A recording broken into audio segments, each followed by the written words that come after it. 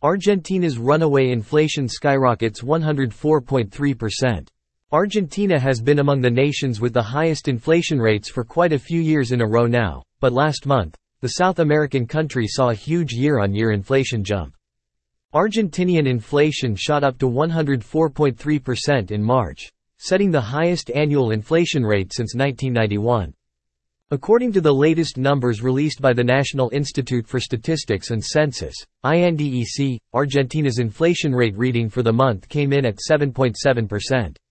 That number is higher than the median forecast of 7% to 7.1% by analysts earlier this year.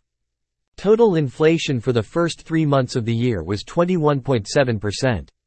In February, the inflation rate hit 102.5%. Meaning the price of many consumer goods has more than doubled since the same period a year ago.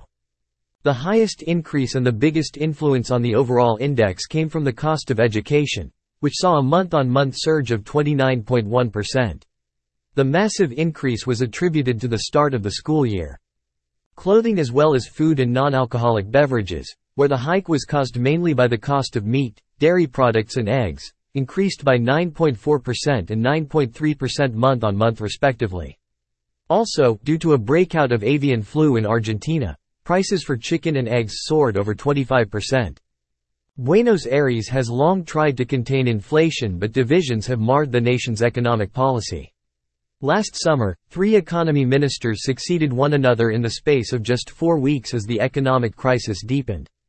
In December, the International Monetary Fund, IMF, approved another $6 billion of bailout money. It was the latest payout for Argentina in a 30-month program that is expected to reach a total of $44 billion.